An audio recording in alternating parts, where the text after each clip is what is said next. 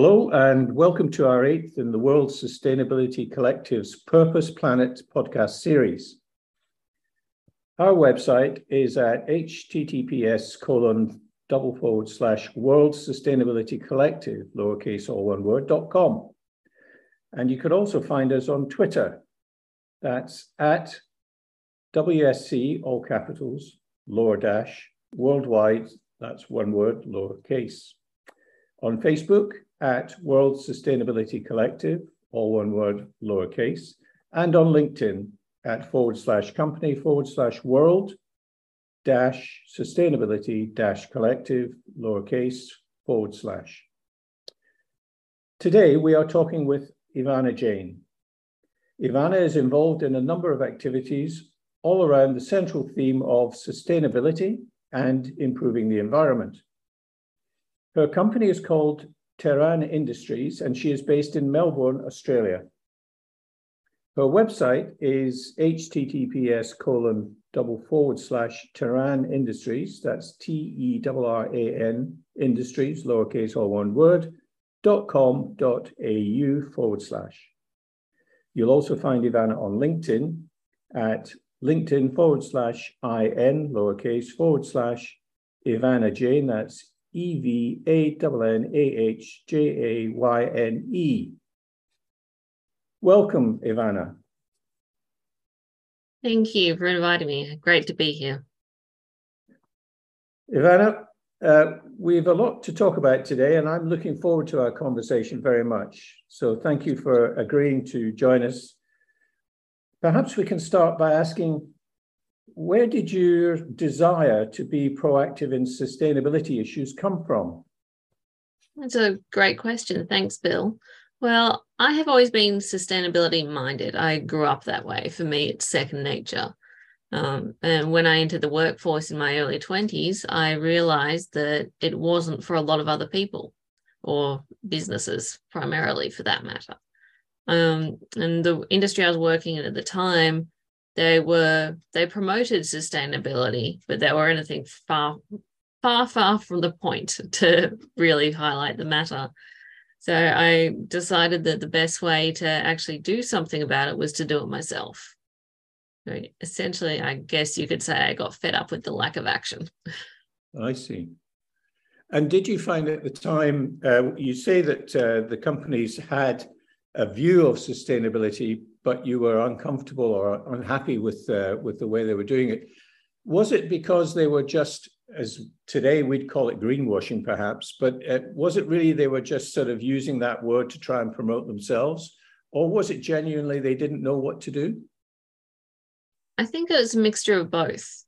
I do consider them expert greenwashers. They were in the secondhand industry, so it was an on-selling item environment. Is one of the global charities in the op shops.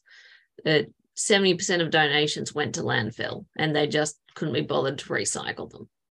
Like the only thing they actually recycled was cardboard and paper, and even then, the contractor they used, their warehouses were over full, so that just went to landfill as well.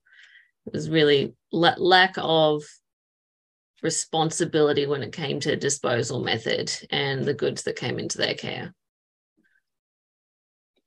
Okay, so maybe we'll come back to that later in one of the questions we'll go on to later. Your company offers your clients, the business clients, a number of services. Perhaps you can explain to our listeners what those services are and how do you expect your clients to benefit from those services, Evannah? Yes, certainly. So our main offering is what we call sustainability as a service. We act as an outsourced sustainability team, providing ongoing support to businesses to outsource their green transition, in a manner of speaking. So we work with them on a flat monthly retainer model, so we can then work with them over a timeline that'll actually be beneficial for the business when it comes to implementing green transitions. Because at the end of the day, green transitions don't happen overnight. A lot of businesses have that confusing aspect of, oh, it's too hard, it's going to take too long. So by providing the sustainability as a service offering, which we do, it helps them transition over a time frame which will actually benefit the business. We do other small things as well. From like if a business isn't ready for a retainer package model, we do have a project package available, which does allow us to do smaller things for a business, whether it's like auditing or like overdoing a single location office or something along those lines. But the long term of what we do is really helping businesses with everything from climate adaptation to sustainability frameworks, circular economy, energy efficiency, resource recovery. You can consider us a one-stop shop for not only consulting, but implementation within their business's framework, really. So in that transition, Evannah, presumably your clients are having to go through quite a significant change process. Is that one of your services as well? Do you help them sort of with that change process? Do you mentor them, or do you actually manage the change process? Yeah, absolutely.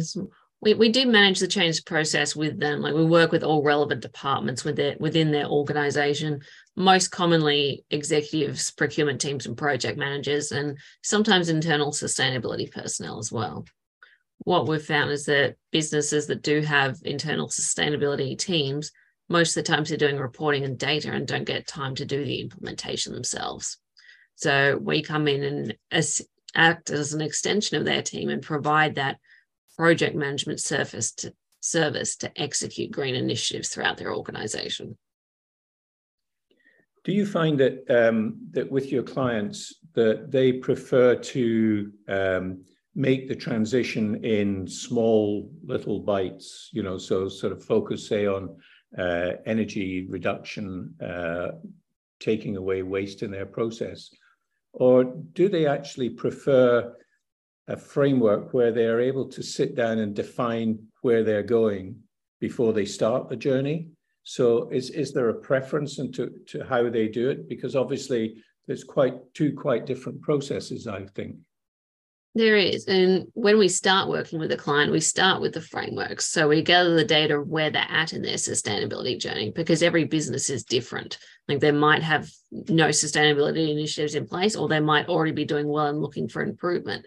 So it depends on where they're at in what we start with, but we always collect the data from where they're at and use that data to implement solutions. You usually start with a few small, quick, easy wins, and then we'll go on to larger projects, one or two at a time. So like if in heavy industry, for example, they produce a lot of emissions simply by the type of operations they have. So our first project would be to mitigate and reduce those emissions. So we prioritize projects and what is the biggest priority for the organization. And you mentioned the heavy industries. Sort of what does your portfolio of clients look like, Evannah? What sort of size and what sectors do your clients tend to come from? We are industry agnostic. We're happy to help with anyone. At the moment, most of our clients are from the mid to large tier sector in the heavier industries. Lots of freight trade, manufacturing, supply chain, transport sort of area. We're just opening conversations with the mining sector at the moment, as well as the healthcare sector. Lots of the important heavier industries, you should say. And do you tend to interact? I mean, obviously, COVID had an impact on us all. And in Australia, your way of dealing with that. But have you now got back to a situation where you deal face-to-face with clients, or do you still do quite a bit of interaction on Zoom or Teams or whatever? No, our team is global, and so are our clients and our services. So a lot of it can be done remotely, though we find it easier, especially when we start with a client, to go to their site and do like a physical waste audit or a physical energy audit, and seeing that on the ground to start with allows us to not only collect better data, but to actually talk with the team as well face to face and see what their, I suppose, sustainability problems are on the ground. And after that, we can go back to the site. Sometimes we do, but it can be done 100% virtually after that. Okay, so again, just so that we, as the listeners, have a picture of what your organization is like, Evannah. So you mentioned that it's global. So how many people are involved, and are your clients Australian only, or are they global too, as well as the people that work for you? I mean, our team at the moment, we're probably about 50% still in Australia because that's where we started. We've got offices in the USA and we're just opening an office in London as well. Our clients primarily Australian or Australian arms of European businesses. What we've found in general sense of the term, European businesses are generally more forward thinking when it comes to sustainability anyway. So they tend to be easier clients to win. Yeah, well, that's good news, isn't it?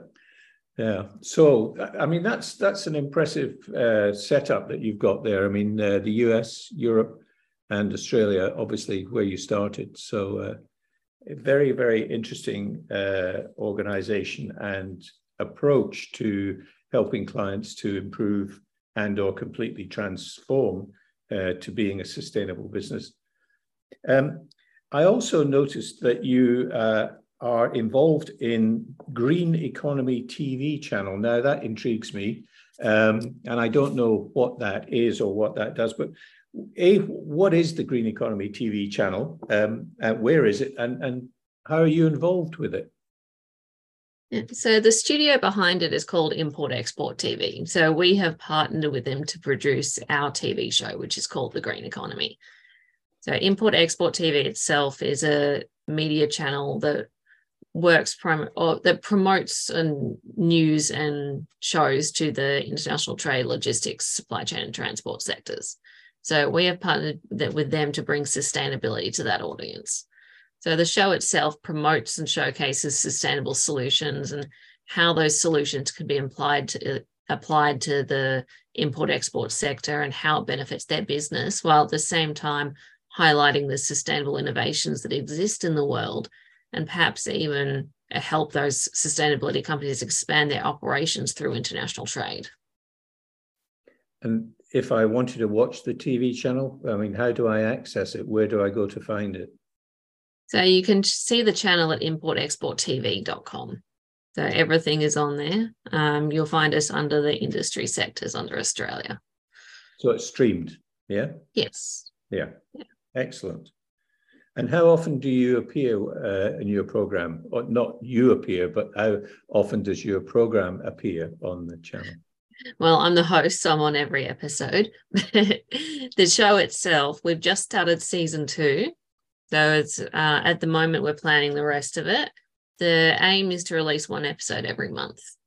So at the moment, due to the bit of COVID, we've been a little bit delayed in getting them out every month, but moving forward for the rest of the year, we should be pretty much spot on. Very good. Excellent. And does this every time you do have an item that you host, what's the format of that program? Do you talk to particular people or do you show videos? What do you do? So the TV show itself, each episode is themed around a particular area. The last episode, for example, was on circular economy. So I interviewed 3 circular economy guests who each run their own business, either actually implementing circular economy itself or have a product or solution which is circular based. So it's highlighting the different areas of the particular theme of the episode and the businesses within. So far we've done circular economy, we've done energy, we've done one on clothing and textiles, we've done one on food, which will be linked to one on agriculture later in the series. Excellent. Well, let's hope that our audience picks that up and goes and has a look at your various. Do you do recordings so that they can go and look at ones that have been there previously, or do they just have to pick them up as they come on the program? Yeah, so if you log on to the website importexporttv.com, you'll be able to see all our previous episodes there. So we'll release one. So it's not live when we film it, but you'll be able to see it when it's released on the platform a couple of weeks after the filming date. And you're able to go back and look at other recordings as well? Absolutely, yes. That's great. Very good initiative. Very good initiative. So good luck with that, Evannah. Thank you.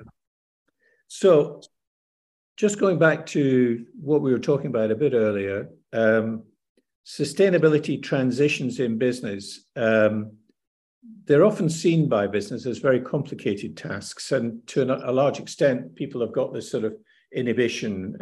It's sort of like an energy activation hump that they've got to get over. So what is the best way, in your opinion, that a company can successfully transition into this green economy that we all are aspiring to move into? So you're absolutely right. And the green transitions can be considered extremely complicated. You've got net zero targets, you've got waste management. There's almost too many things for the average person to consider. What we've found is the easiest way to do a transition is to start with a few small, quick, easy wins first. And the most important step is always to start. What we've found, and which is why we work with the clients the way we do, starting with a few small, quick, easy wins allows businesses to see that sustainability doesn't have to be overcomplicated. It won't disrupt your entire operations. So we like to start with like quick, easy wins we usually implement include the shiny gadgets, which everyone's likes. So examples, digital business cards, rewritable notepads, like those get everyone's attention. Then you've got your basics like your bamboo toiletries and tissue paper or tissues, that sort of thing. So small, little, easy, eco-friendly product replacements, which don't require a lot of energy, and people can see them and see that they're not so bad. Then after that, it's one project at a time. So the same with any business. You don't want to do too many projects at once. It just gets out of control. So starting with one project and then doing that well over a time frame, like it doesn't have to be done in 2 weeks. If it's a particular transition that will take a couple of months, then you do it over a couple of months. You get everyone on board, get everyone involved, get everyone trained into the new solution. And once that's been implemented and people again realize, oh, that wasn't so bad, then you can move on to the next project. There's a lot of people say that there's just too much overwhelming things to do when it comes to transition. So we like to say sustainability is like climbing a ladder, one step at a time. So you're not going to reach the top tomorrow, but once you climb that ladder and get to the next step, you'll slowly get there. That's an excellent approach. There's a phrase that I've come across, and I'm sure you have too, called just transitions. And we'll come back to that and explain what is meant by that.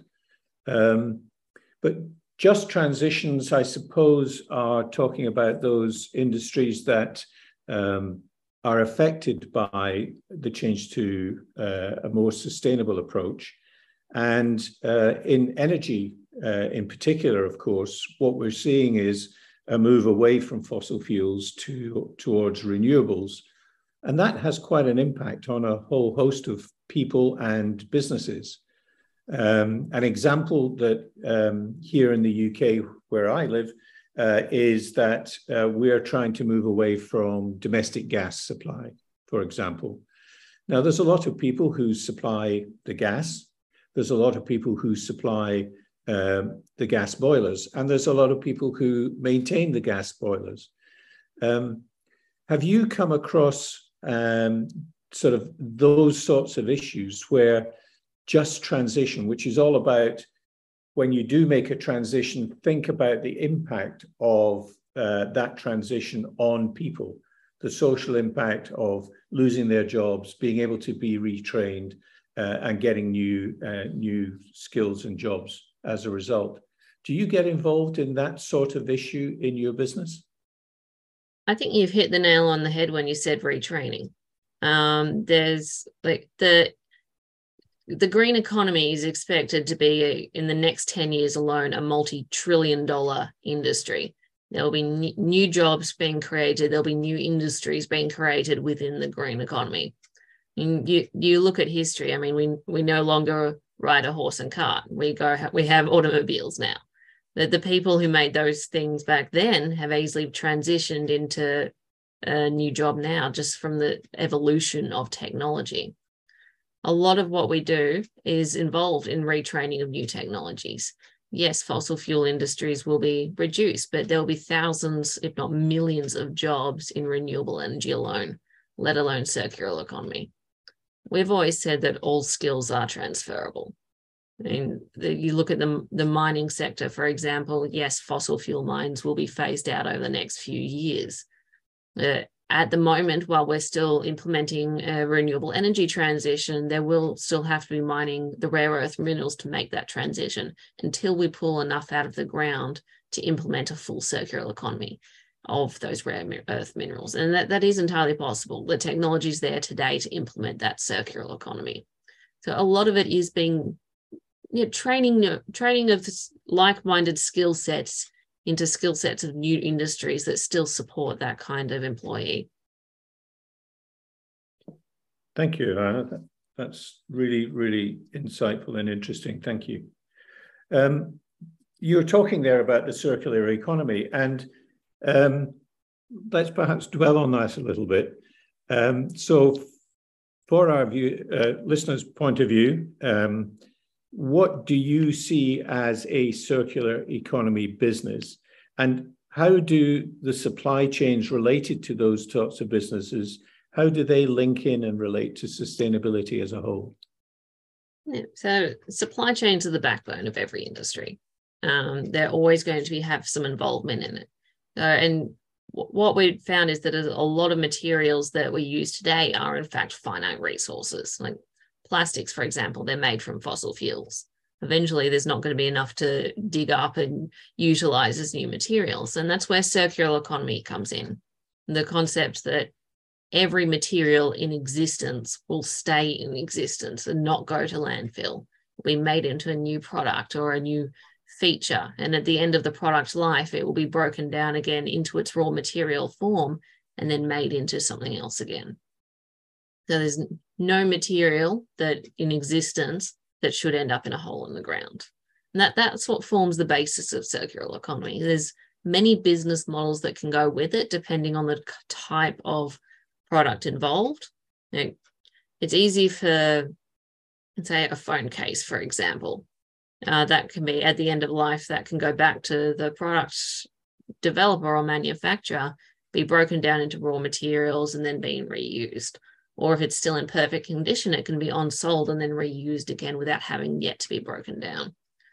The other side of it is the organics, single-use consumables, and like when it comes to packaging for healthcare products, or for example, healthcare products can't easily be reused, but when it's made from an organic material, a lot of times it is, because it needs to interact with all sorts of valuable or delicate features. That organics can then actually be composted and then turned into fertilizer for agriculture and then come back as a new regenerative fuel source, essentially. And how do supply chains sort of fit into that picture, Evannah? Any material is part of a supply chain. So no matter what the product is, circular economy and supply chain are probably the two closest linked networks, for lack of a better word, within the circular economy. So when it comes to the supply chains, like everything, every material asset is part of a supply chain for a product. So circular economy itself relies a lot on the supply chain network to exist. What I find interesting about the concepts around circular economy is, and it's a very pragmatic, logical thing to do, and why we didn't think of it before, and some people have. But I think that one of the key things for the circular economy is when you're designing a new product or redesigning an existing product, then by thinking about how that design can encapsulate the concept of a circular economy is essential. Do you agree with that, or do you have a different view? No, 100%. As any new product that's made today should take end of life into consideration during the product design and development stage. If we don't, we're going to end up with some of the products we have today, which, like, you got different material assets which have been melded together to create a product today. And if you break it down to the level of an atom, there's going to be so many intertwined different materials which are really hard to separate when it comes to end of life. And today they are the most hard to recycle and recover materials, just because of the way the product has been developed in the first place. So moving forward, when we're coming to implement a successful circular economy, it needs to be designed back in the design stage. Yeah, I think that it's interesting from my point of view. A lot of people talk about the plastics problem, but actually it's not. There's nothing wrong with plastics. It's the fact that we as people or human beings throw the stuff away. That's why we've got a problem. But anyway, I won't get on my soapbox about that, Evannah, this morning. How many businesses have you have set net zero targets as their main strategy? And this is this an effective strategy? Because it's one of those terms that we hear time and time again. But is it the effective strategy for ensuring a full environmental sustainable business? I mean, is it the be all and end all? Or are there other aspects that you feel are important? Well, there's definitely aspects that are, no, I wouldn't say more important, but just as important. The trouble with what's happening recently is the terms net zero and ESG have become huge buzzwords in the media, because that's words that the media have taken hold of and promoted. And as such, that's what businesses associate with sustainability. There's lots of businesses that have set net zero targets. They don't necessarily know what net zero means, but they know it means something to do with sustainability. They've set it and basically gone, okay, yes, this is what everyone else is doing, so therefore we need to do it. But it really comes back to the fact that the media has taken hold of that terminology and gone, everyone needs to do this. They've chosen what is essentially one piece of the puzzle to focus on, rather than focusing on the whole sphere of what actually needs to be implemented. Like, you won't reach net zero if you don't implement circular economy, for example. So while net zero is a part of the puzzle, it's definitely not the whole picture. Yes, it's interesting that you highlight that, Evannah, because certainly in the World Sustainability Collective, we've looked at the UN's 17 Sustainability Development Goals. And when you look at those, of course, they cover not just environmental issues, which is really net zero is talking about climate change because of emissions and the effect that those have. But there are social impacts as well included in the SDGs.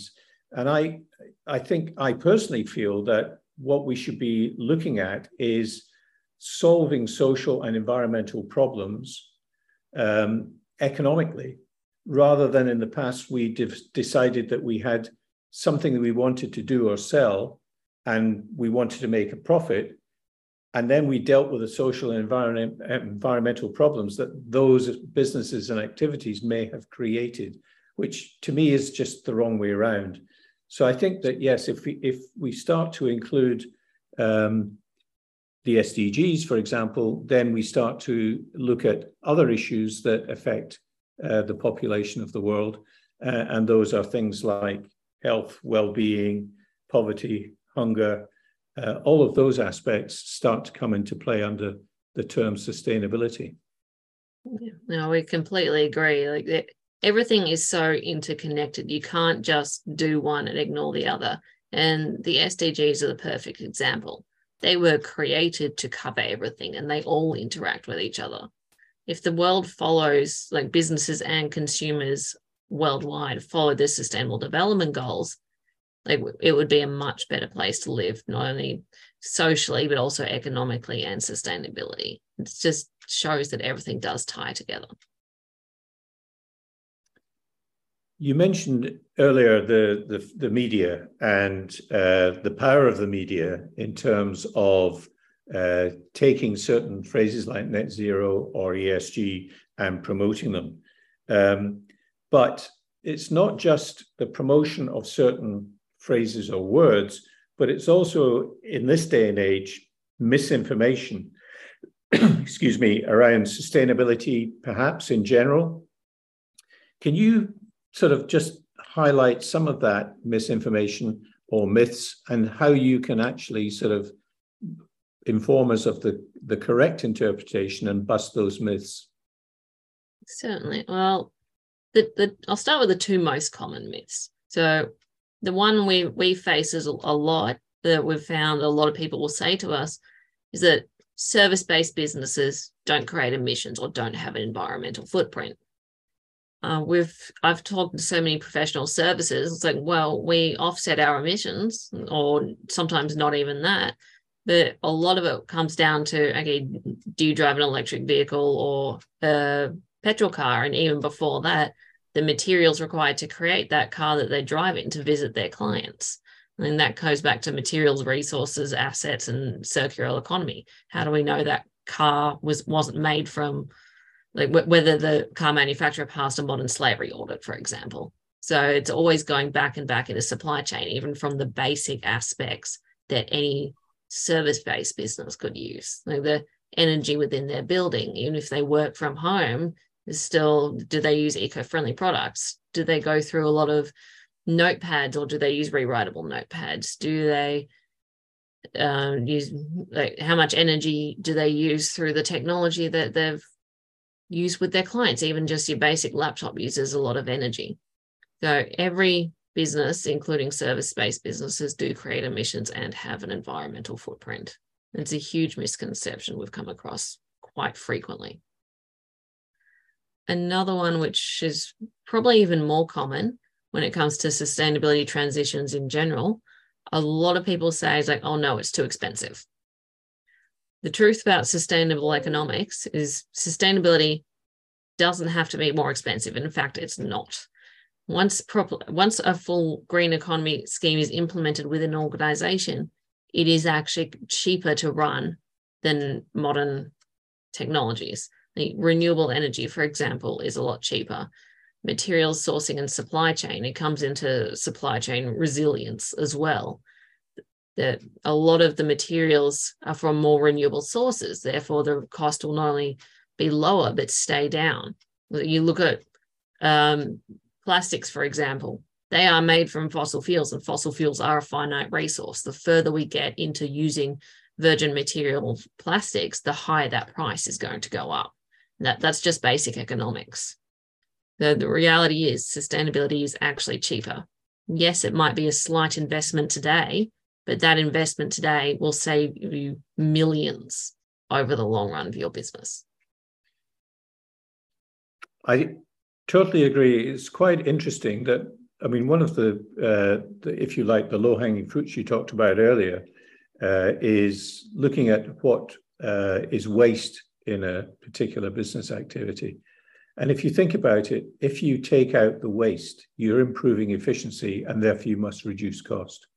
So even when you start off with a low-hanging fruit, effectively, sustainability is reducing your costs. So I think absolutely. And even if you produce a lot of waste within your business, you can turn that into an asset and sell that waste as a raw material to another business, and then you have another income stream within your organization. And that's basic economics. Yeah, absolutely. Evannah, thank you for sharing all your experiences and ideas with us today. What you have is truly a remarkable sustainability career and business. So congratulations and good luck for the future. Thank you very much. Thank you to the audience for joining us today. We appreciate your support and hope that you'll listen to some more of our podcasts, which will be coming up in the coming months. Please visit our website. As I said earlier, it's https://World Sustainability Collective, lowercase, all one word, .com, to follow our activities and tune in to all our Purpose Planet podcasts. Goodbye.